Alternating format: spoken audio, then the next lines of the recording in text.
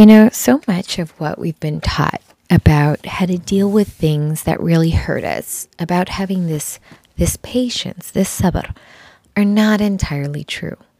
Yes, we should definitely think well of a lot and wait for through things and wade through the waters that are rough in times that are difficult. But it was never meant to be that we're just dying as martyrs. We're just suffering endlessly while other people live well, sometimes at our expense as women. It was never meant to be that we are suffering and just keeping silent. It was never meant to be that way. And while being patient and bearing down is great, sometimes taking an honest look inside ourselves, inside our lives and our habits, it can be so difficult. But that's the only way we can free ourselves from this fire that lives within us, this challenge that we have. In fact, many of us live our entire lives completely in chains just because we're scared of making that next move. And so we continue to live. We hide not only from others, but even from ourselves. And we just need so much healing from these toxic relationships, difficult circumstances, and yet we don't know how to make the next move. And so today we're going to give you a little bit of light on how you can manage the struggle, the difficulties, whether it's a trust issue with a spouse or some type of harm that has come to you before where you're feeling like you're just trying to be patient, but it just feels so awful. Let's talk about it. Let's go.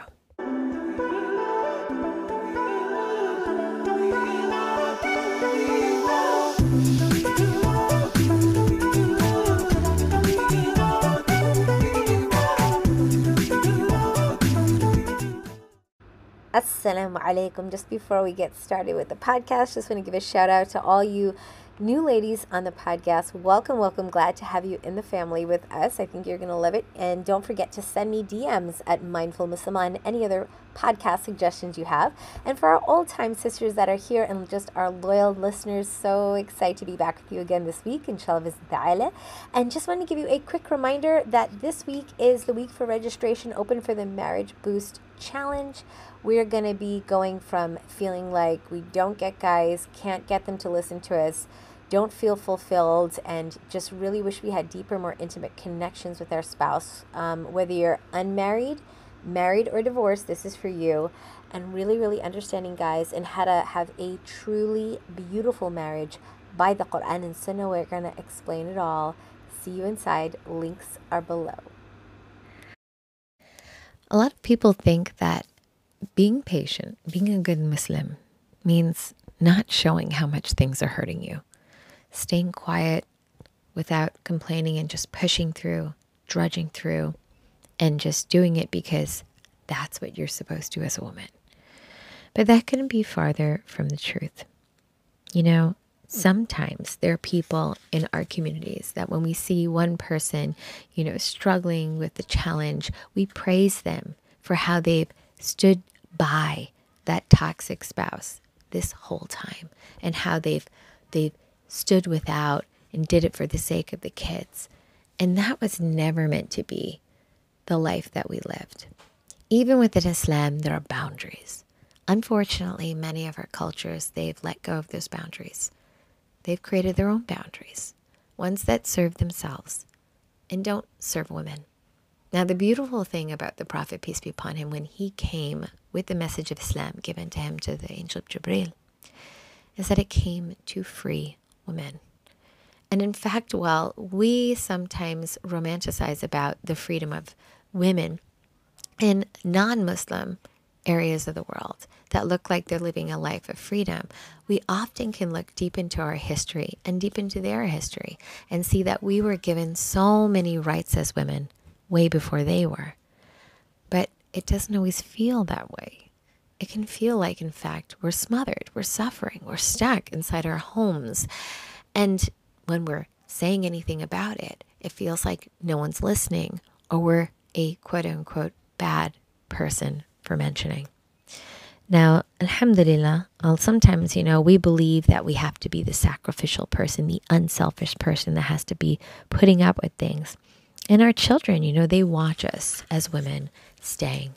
But all the evidence in psychology show that children suffer more when they grow up in situations where they have parents who have toxic relationships or abusive situations. And sadly, these children end up going into marriages themselves. So I want you to think right now as a woman, if you have a challenge in your marriage, if you are married, or maybe you're divorced, and you are thinking about marrying again, but don't want to repeat certain patterns. Or maybe you're not married at all, and you just want to understand how to avoid what we all fear will happen in a marriage. Well, the only way is to understand what is the better way, right? What does Islam actually say? Now, children do not grow up healthy just because their parents stayed together. That is an untruth, right? Children stay miserable or abused, and they watch their parents or their moms sometimes suffer through abusive relationships. And while the focus of today is not abuse, it's not really toxicity. It's more about you and your journey of pain and how we have to learn that sabr doesn't mean not reaching out for help and suffering silently. That is not what the Quran and Sunnah are telling us to do. And there is no blame if you decide to seek help. And it's important that we understand that staying in difficult situations when we're sad is only oppressive. And we know this from Sahih Muslim, when we're supposed to open our mouth and try. Whoever, if you see an evil, let him change it with his hand. And if he's not able to do so, let him change it with his tongue. And if he's not able to do so, with his heart. And that is the weakest of faith, Sahih Muslim. So whether it's an unjust thing that is happening to someone else or even ourselves, we're supposed to take steps to try to fix it. Never does it say, hey, you know what? Thumbs up to that person who stuck around and took it all. That was never, ever a statement. And so one of the greatest things that Allah subhanahu wa ta'ala gave us in our human nature is sometimes our impatience, our inability to stay in a situation that doesn't serve us. But it's important that we balance ourselves where we don't react, we respond to those emotions. So what I'm suggesting for you to do instead is to, number one, to not pretend that that thing that you feel between you and your spouse or you and the relationship of the person that you're with, if it's a parent, is not happening. Is not happening. Do not believe that it's not happening in your mind and just push it down and busy yourself with your phone, with your work, with your studies, with your hangouts. Don't pretend it's not happening. And don't think that Allah doesn't see your suffering, and don't think that you're supposed to stay silent and that means you're a good Muslim. Whoever strives to be patient, then Allah subhanahu wa ta'ala will make him patient. And there is no gift that is better and more comprehensive than patience. That's great. But patience doesn't mean that we're supposed to sit and not take action. In fact, when the Prophet, peace be upon him, he saw the Muslims being abused and all type of difficulty in Makkah, in fact, he took a stand. He took a stand to make sure that everyone had their rights. Husbands have rights. Women have rights. Children have rights. Everyone has rights. But do we know our rights? Do we know the rights of the others? And are we trying to maintain those rights within the limits of Islam? Now, sabr can look different depending on your situation. It can take different forms depending. When Allah subhanahu wa ta'ala has commanded something, sabr means preserving in carrying out that action. And when Allah subhanahu wa ta'ala has forbidden something, sabr can mean restraining yourself against it. And when Allah subhanahu wa ta'ala decrees something, we cannot change it. And sabr means acceptance without resentment. Now, what does that mean for you? And you in relationships, and you in your marriage? Well, at the end of the day, it means, first of all, going back to the basics. Understanding what your rights are, what his rights are, and what boundaries are being crossed. Is it a cultural problem you have or an Islamic problem? Is he not following Islamic rules? Is he maybe following cultural more? Or maybe he's following neither. Maybe he's just doing his own thing and making up his own rules and what he thinks is okay or not okay to do within the marriage. These are things to really, really sit down and contemplate. I often talk with women on calls on these all the time when they call up and describe to me their situation, and we talk about what's really going on so they can think about the best next steps for themselves. Another important thing to do in this time when you really feel like you're losing trust, or you have trust issues, or you just in general feel extremely oppressed or burdened by your situation, is to complain to Allah and not to complain about Allah. It is such a huge difference. You know, in the Quran, Prophet Ayub alayhi salam said, I only complain of my suffering and my grief to Allah subhanahu wa ta'ala, and I know from Allah that which you do not know. The Quran 12:86. Now here's the thing. That could sound so contradictory what I said. I only complain to Allah. I don't go to anyone to seek help.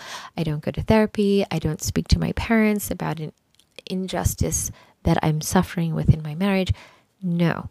What we mean here is, after you've taken your due diligence, after you've taken action to try to discuss, seek help, rectify the situation, like the other hadith said, maybe I'm going to an imam.